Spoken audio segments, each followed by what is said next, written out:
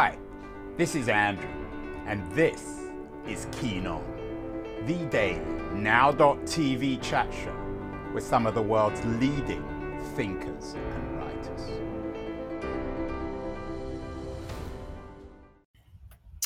Hello, everybody. It is July the 5th, 2022. Many of our conversations over the last few months have been about the crisis of politics, of democracy in the West. That crisis today on July the 5th only seems to have been exaggerated. The British government seems to be falling to pieces. I'm not sure if that necessarily reflects a crisis of freedom and democracy, but it doesn't either speak particularly highly of them. In the United States, more and more fear of civil war, a bloody end to democracy is what Elizabeth Sandifer, interesting activist I had on the show last week. This idea of the end of freedom and democracy is not just a progressive conceit. It's one that Steve Bannon seems to articulate unashamedly. I had Jennifer Senior from the Atlantic on. She wrote a wonderful piece on Bannon, in which he seems to be almost celebrating the end of democracy. I wrote a piece about this: crypto crashes, inflation, gun-toting white nationalists, none of which speak particularly optimistically of the future of the American Republic, of the Democratic Republic.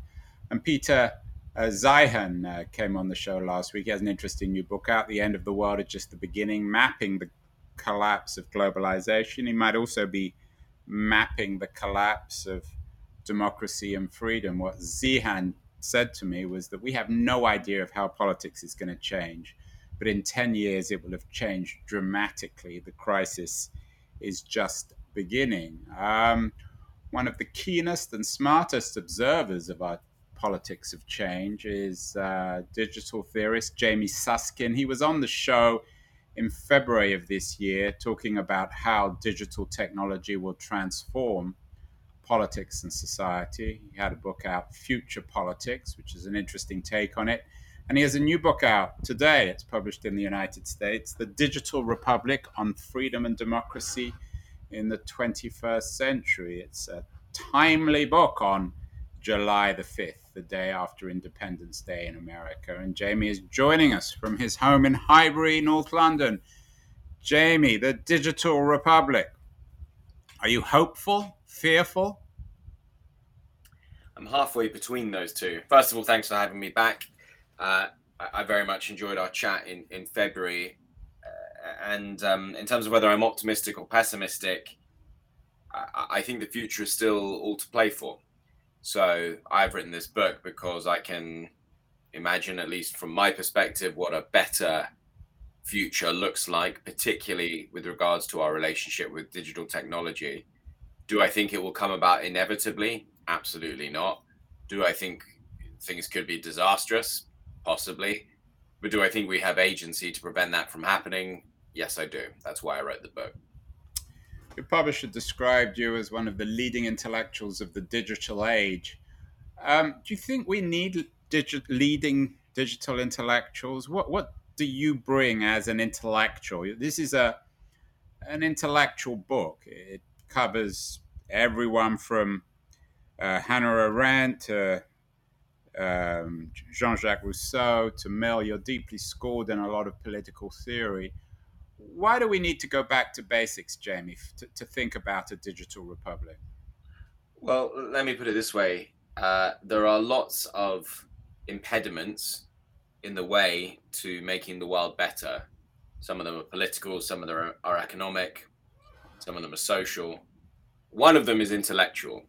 I think that if we can't make sense of the world, if we can't clearly articulate what is happening and what we would like to see done differently and why, then it makes it a lot harder and it makes it a lot longer to move to a better future. So the intellectual has a limited but important role in society, which is to try to clarify the state that we find ourselves in and shed light on where we could go in the future. One of the frustrations I have with a lot of other people writing in this area I'm not shy about saying this, is that they're really difficult to understand.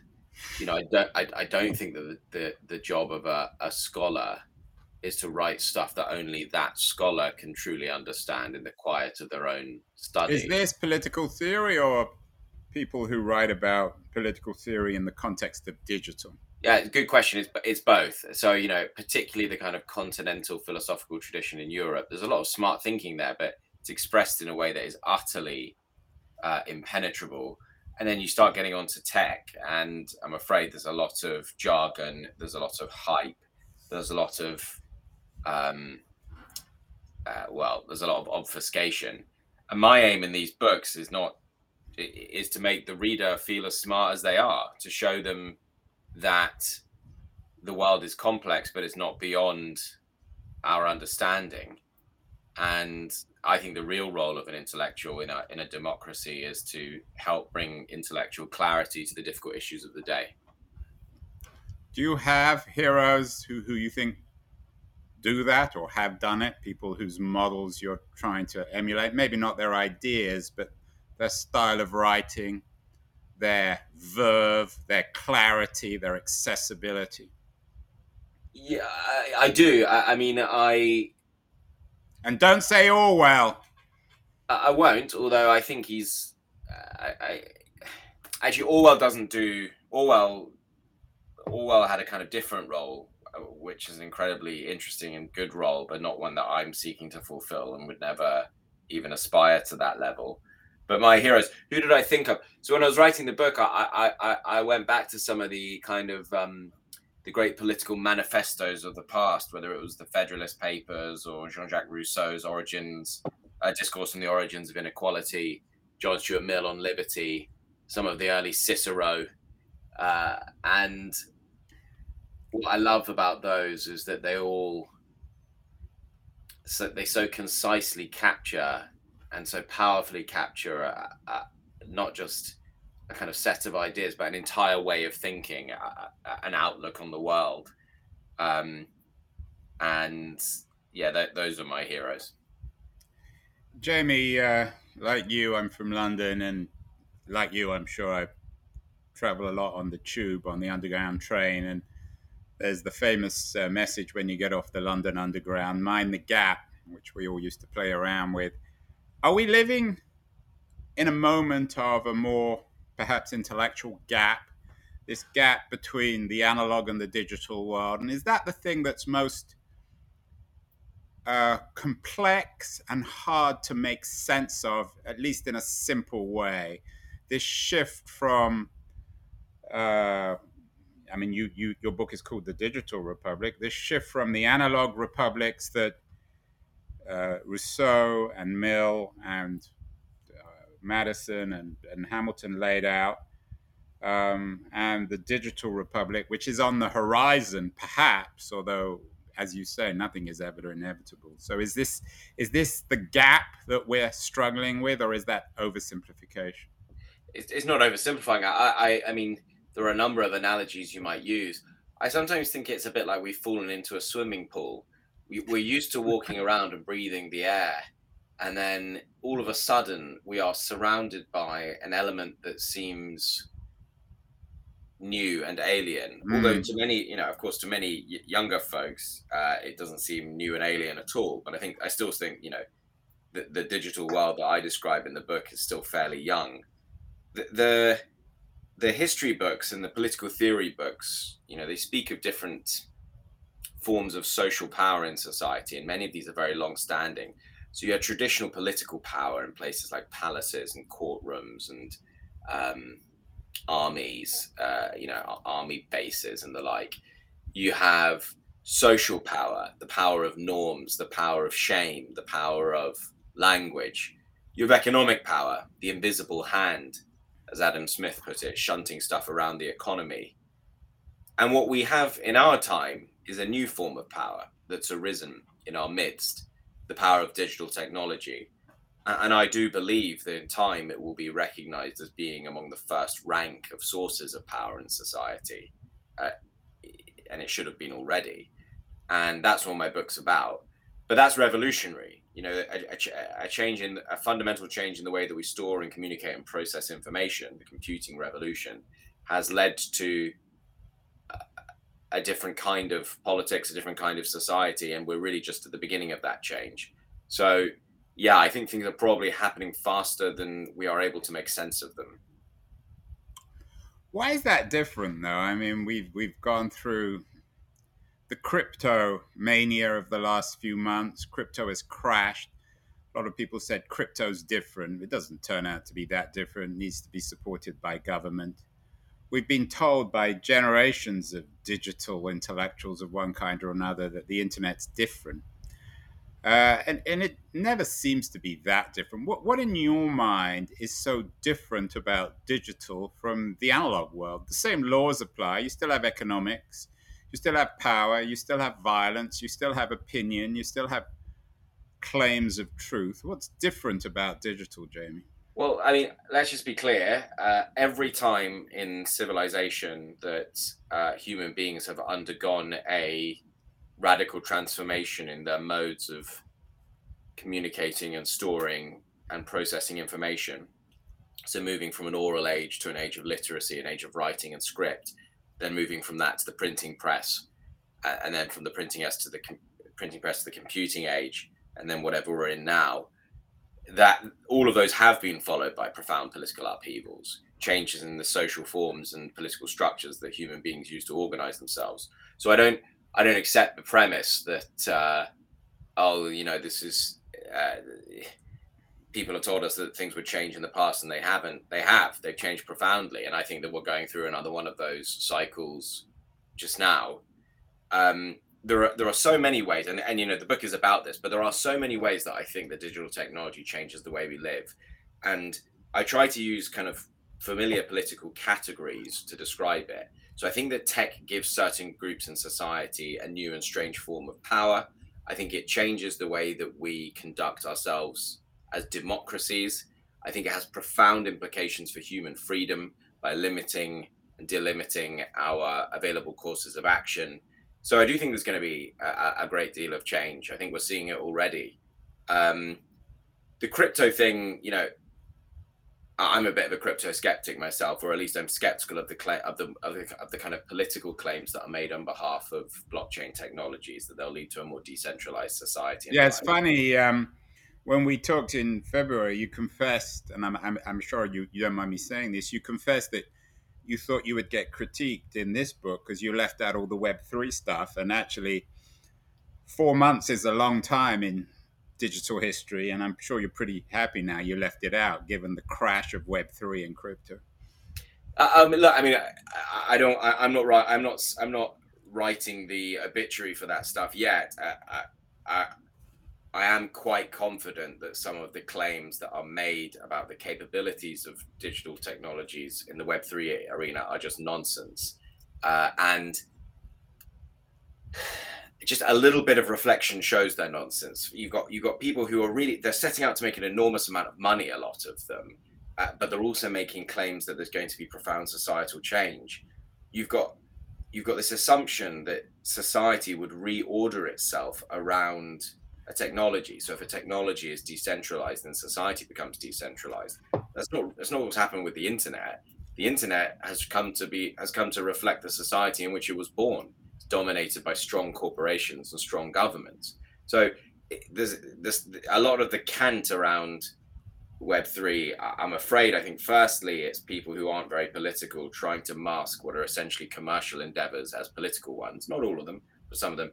But secondly, even those who are idealistic in their politics, I think are just that. I think they imagine that technology alone determines society, but that's not what I think is the case. Jamie, you brought up 3 of the classics on freedom and democracy: Rousseau's Social Contract, Mill's On Liberty. Rousseau's Social Contract from the obviously from the France, pre-revolutionary France, Mill's On Liberty from mid-19th century England, Federalist Papers from late 18th century United States. It occurs to me, I mean, they're all really important books, obviously, but none of these books are about how technology changes politics, are they? Were any of the authors mean, Rousseau implicitly writes about technology, but I'm not sure if the core of his idea of a free and fair society has anything technological about it. And certainly Mill and Hamilton and Madison don't argue that. Um, are there books, do you think, classics which build, and maybe you disagree with that, with what I'm saying. I mean, you know these books better than I do. But are there classics on political ideas, on freedom and democracy, which are essays about the impact of technology on freedom and democracy? I agree with your analysis. The big missing name, though, I think, is Karl Marx. And I think it would be fair to say that an enormous amount of Karl Marx's writings were influenced by the Industrial Revolution and the new technologies of economic growth that were emerging in the 19th century or had emerged by then. So I think that of all of the kind of canonical thinkers in Western political thought, I would say Marx is the one who has said the most, let's say before the 20th century. I think Marx is the one who said the most interesting stuff about technology. Marx famously, of course, wrote in his analysis of the failure of the 1848 revolution in France that history repeats itself, first as tragedy, then as farce. Could digital be treated in that way? I mean, some Marxists might argue, they indeed have argued, that digital simply reflects what Marx believed were truths about monopoly capitalism, control of the elites, the struggle to liberate ourselves. And indeed, if you look back at Marx's essay on German ideology and the idea of technology realizing our species being, you could read some of your colleagues at the Berkman Center, like Larry Lessig, and probably see a second or third rate Marxist analysis. So why doesn't Marx prove that nothing's changed? I mean, I agree that Marx is important, but what's different now than when Marx was writing in the middle of the 19th century about the promise of industrial society? And of course, he was mostly wrong, or at least in my view, he's mostly wrong. Well, I mean, at a certain level of abstraction, there isn't much difference between writers. So if what we want to describe Marx as is an economic and political theorist who was interested in the consequences of the profound technological changes that were taking place around him, then that is something that could be applied to thinkers in the 21st century as well. So nothing's changed in that regard. Obviously, what has changed is that history has moved on, the technologies have moved on, they're different. For instance, I don't like the phrase that people use about the tech revolution, describing it as the fourth industrial revolution. I don't think the key implications of digital technology are industrial. I think that they are political, and that I think separates the 21st from the 19th century quite profoundly. That's my view. I think reducing digital technology to its economic impact is missing the broader social and political impact. But what about Marx, or at least Marxist theories of monopoly capitalism? I mean, big tech, Google, the Googles and the Amazons, the Microsofts of the world. I don't mention Facebook as much because they seem as powerful. But aren't these classic manifestations of monopoly capitalism trying to seize control, not just of the economy, but of the state? There's a lot to learn from Marx's analysis of capitalism, and you don't have to be a Marxist to do so. What I have learned and what I believe is that the way that a society develops and the way that technologies develop are profoundly influenced by the economic arrangements of a society in which they were born. And this is a big theme of the Digital Republic. My analysis is that digital technology has been developing according primarily to the logic of the market economy. So products and systems are designed and engineered within a capitalist economy for capitalist purposes. And that's not inherently a bad thing. But we shouldn't be surprised when, for instance, a social media platform engineered according to commercial and capitalist logic does not provide outcomes that are acceptable according to democratic or liberal logic. And this is something that Marx wrote about. I forget where he did. I think it was in his essay on the Jewish question when he was a bit younger. He wrote this. He wrote that we live this life in heaven and on earth. We are at once a kind of, and now I'm paraphrasing, we're at once citizen and consumer. We live as Democrats, but we also live as capitalists. And I see that tension in the way the digital technology has developed. And really the big argument in my book is that if we want to have freedom and democracy in the future, we need to rebalance. We need to swing the dial back from capitalism a little bit and just back further towards democracy. What does that mean? Does that make you a critic of, when we've done lots of shows on neoliberalism, one with the Cambridge historian, Gary Gerstle, a really interesting book on the rise and fall of the neoliberal economy. Are you suggesting that the internet, if we are indeed to become a digital republic, we need some sort of economic, if not a revolution, certainly a radical transformation? Just a couple of points. I don't use the word neoliberal. I think it's a word that means different things to different people and is kind of unhelpful. But I do talk about market individualism, which is a kind of, it's kind of similar to neoliberalism in all its relevant respects. And that is the logic according to which I say that technology has been developed. Secondly, I'm not just talking about the internet. This isn't really just a book about the internet. It's a book as well about artificial intelligence, about robotics, about the Internet of Things, because we need to get out of this mindset that we're just talking about cyberspace. We're not. Digital technology surrounds us. It's there in all of our actions, our interactions, our transactions. It is not something we can shut down or log off like the internet was in the 90s.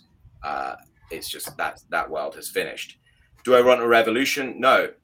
So there will be digital socialists who say, let's take the commanding heights of the digital economy into public ownership. Let's nationalize Facebook. The reason I'm a Republican and not a socialist in that regard is that I also worry not just about the power of corporations, but about the power of the state. And, if you look at what's happening in China, yes, the Chinese government has been cracking down on the big tech companies, but that's of little comfort to the people of China because the Chinese government itself is the most powerful user of technology for its own ends in the world, probably. So what we need to strike is not a revolution, not the overthrow of capitalism and not the overthrow of the state, but just strike a better balance where the commercial interests of those who design and own digital technology are just slightly more balanced against other social interests. And by the way, this is a balance that we're used to striking in other private industries. So when you assume a position of responsibility in society, if you become a lawyer, if you become a doctor, if you become a banker, we don't just let you get on with it. We impose rules and standards, not even that onerous a lot of the time, but they're there to keep you in check. We don't just rely on your goodwill and your wisdom to make the right choice with the power that you have assumed for yourself. I try to apply that kind of analysis to digital technology. It seems to me that it does apply there as well. And for some reason, however, we treat it as different. I think Marx will be turning in his grave, Jamie, up the road from you in Highgate. You're down the hill in Highbury. He believed that you couldn't reform capitalism in the middle of the 19th century. You're suggesting we can reform everything that's gone wrong. What are your historical models? Of course, I guess Mill was writing at the time of Marx, but Rousseau and Hamilton and Madison were writing beforehand. Who or what are your models for the creation of a republic in our capitalist age in the 19th and 20th centuries? You ask such good questions, Andrew. There's no single great answer to that, but I think the best answer, the best historical era that's analogous to this one would be about 100 years ago. What is, I think, in the States commonly referred to as the progressive era, but something similar was happening in Europe as well. Basically, following industrialization, you had the rapid rise of new and very powerful private corporate interests. And you had people on right and left. Indeed, it was the Republicans under Theodore Roosevelt who took some of the greatest steps to rein in that power. So the idea was democracy will not survive if certain private interests, the great robber barons and the like, with their banking empires and their commodities empires, democracy cannot survive if certain groups in society get too powerful. The main difference, and so what you saw was a raft of regulatory interventions to curtail that power, the invention of modern antitrust law being one of them, and that eventually became the kind of jumping off point for what would later happen during the New Deal era. And I think we're going through something similar today. The big difference, though, is that I argue that unlike a mining conglomerate or a railway conglomerate, the ownership and control of certain digital technologies allows people, the powerful who own them, to exert a different and new kind of political power. I think a lot of the concern about the robber barons was that they would gain loads of money and then they would use that money to influence the traditional political process. That wasn't the only concern, but I think it was the big one. The same, I don't think, is true of digital technology. Facebook does spend an enormous amount on lobbying and the like, but its power, that's actually not really the source of its power. Jamie, I take your point that the progressive period, the trust busting period in American history is a relevant period to look back at. But I'm assuming, and this is partly my interpretation from reading the Digital Republic, you're not just suggesting we go back to a regulatory republic. We don't want to just go back to Teddy Roosevelt, or certainly the New Deal, or the Great Society. Digital offers something else. It offers the potential for new kinds of freedom and democracy. And that seems to be the heart and the soul of your book. That's where the hope is, isn't it? Yes, and you've put it very elegantly. This isn't just a book about boring old regulations of the kind that we've seen. I've written those kind of boring books. I wrote one called How to Fix the Future, which was a bit boring. But so you're taking the next step. I've got it here on my shelf, Andrew. Good. Well, I'll sign it for you next time I see you.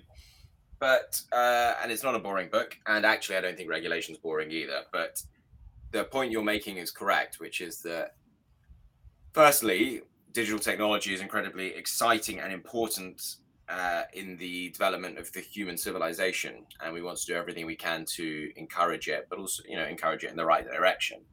My book is trying to understand what kinds of laws would help us to harness it in the name of democracy and in the name of freedom, rather than just focusing negatively on reducing harms that are caused by it. So that's the optimistic project. That's the goal. That's the Digital Republic.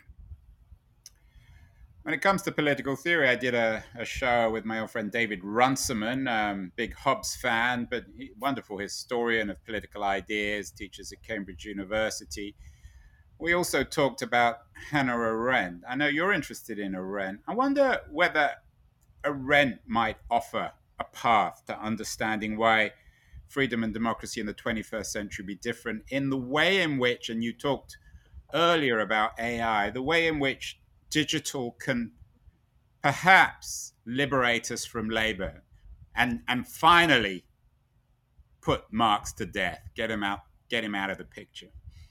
Well, Marx would have approved of the idea of fully automated luxury communism, the idea that, the drudgerous work of adding value that humans perform in the economy can instead be given to mindless robots, while, the rest of us can spend our time fishing and writing poetry and painting art. I think that's something that Marx would have found attractive and he believed was inevitable. Yeah, and he wrote about it in that famous Species Being essay in the German Ideology. That's right. I don't think we're there yet. I mean, there are other members of my family, my brother in particular, who's an economist, who thinks that we are heading towards a world without work. which I think is likely, if properly managed, to be a good thing for humankind. But of course, as Daniel recognizes, and as I believe, we work for a number of reasons. We work not just to survive in a capitalist economy, but where we can, where we have the luxury, we work because it's fulfilling, because it's meaningful, because it gives us something fun to do during the day, because it builds us a sense of self-esteem and esteem in the eyes of others. We'll always need those things, whether it's through labor or through some other channel. What about putting an end to geography? It seems as if in America in particular, the political crisis of democracy and freedom is one of geography, this division of the country between city and countryside. Can digital eliminate geography in terms of this struggle for freedom and democracy? And when you talk about a digital republic, and this is a bigger question perhaps, Jamie, I mean, are we talking about the geography of nation state, or are you in the camp of those who believe that digital can finally allow us to create a global digital republic? I'm going to take your last question first. I am in the camp who believes that digital technology should be, and probably will be, regulated primarily at the level of states, and if not of states, and I mean countries. And if not at the level of countries, then at the level of blocks like the European Union. I don't believe in the idea of a kind of world law governing artificial intelligence or governing the internet. First of all, I think it's an extremely unlikely thing to happen. If you look at what's happening in the standards bodies around the world, where Chinese technocrats are after decades of dormancy, asserting Chinese norms and values against the dominant American way of thinking, you'll see that basically even things like basic internet protocols are going to be highly contested in the future. But I would add another thing, which is that different democratic traditions should be able to set their own rules about how technology is governed. So I don't see why someone in France or Germany should be governed, who's using a social media platform, should be governed by American First Amendment principles around freedom of speech. And likewise, I don't think many Americans would enjoy the French or German approach to restricting speech either. They're all democracies, they're all liberal democracies. They've just taken a slightly different approach to that issue, and it doesn't seem to me to be desirable as well as practical that they should have the same rules. So the cynic in me says that, the tech companies would like a world law, both because it reduces their costs of doing business, but also because it's the least likely thing to happen. And the likely result is no law. So I'm quite content to see a kind of patchwork of different regulatory regimes evolving around the world. I know it creates problems for interoperability, for trade and the like, but it's also a time of experimentation, of regulatory sandboxes at the nation state level. So that's what I kind of am comfortable with. That's what I think will probably happen in actuality. As to your question about whether democracy can narrow the gap between, the yawning chasms that exist in American society, for instance, I don't make that claim for digital technology. Others may, but I don't. Finally, Jamie, let's go back to Peter Zeihan. We began with him. The end of the world is just the beginning, mapping the collapse of globalization. Note he doesn't say the collapse of democracy or freedom, although I think he might think it is. He said by 2032, everything's going to have changed politically, that we're on the verge of profound political change. I'm not sure if you believe that, but I know you think that there are changes. Let's just, and we can reassemble, Jamie, in 2032 to check whether you're right on this.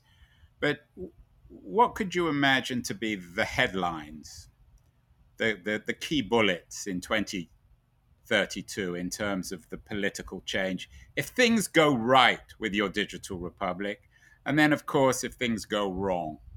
What is the best and the worst case scenario for your vision of a digital republic of freedom and democracy in the 21st century? By 2032, we're almost in the middle of the 21st century. We're nearing the 22nd century. I don't think you're nearing the 22nd century at 2032, but I'll take up your challenge. First, I'll begin with a caveat. My book has a kind of ceteris paribus approach where I'm not trying to predict the kind of future of world history. So, for instance, I think that what's happening with the climate is likely to have an enormous impact on the Right. future of civilization. I just wouldn't profess to be an expert in that field. So, what I'm not pretending to be is a kind of Yuval Harari of the future, crystal balling, how society will be different in 10 years. What I do in the book is more focused. I ask, what would a well-governed digital society look like? And the answers to that, in my mind, are fairly clear. The unaccountable power enjoyed by those who design and control technologies would be reduced by way of new rights, new standards, new appeal bodies, new methods of investigation and oversight. But we would also involve people more in the democratic construction of their own digital lives. So I'd like to see democratic mini publics being used to decide issues of important public policy rather than just leaving them to technocrats. Digital citizen assemblies, essentially, right? Yeah, although I'd get people together in person. Right. I'm not one well, of those. Both. You can't have one without the other. No. No, agreed. So what I say in the book is that I think there are better ways of being democratic than we currently do, and I think we don't give people the chance to be their best democratic citizen selves. And I'd like to do that more in the future. We'd be seeing algorithms, the kinds of algorithms that distribute jobs or mortgages or criminal justice or loans or housing. We'd see them engineered to reduce injustice in society rather than amplifying it. That's what would happen in my digital republic. We'd see social media platforms which are engineered to improve democratic deliberation rather than erode it. And we'd see a tech ecosystem in general governed in a way that tries to increase human liberty rather than reducing our consciousness, reducing our options, reducing our lives to what Roger Brownsword called the kind of great airport. The idea that we're constantly being buffeted around by forces we don't really understand, still less control. So a digital republic is a world in which the awesome power of digital technology is lashed to the grandest aspirations of humankind to be free and to govern themselves.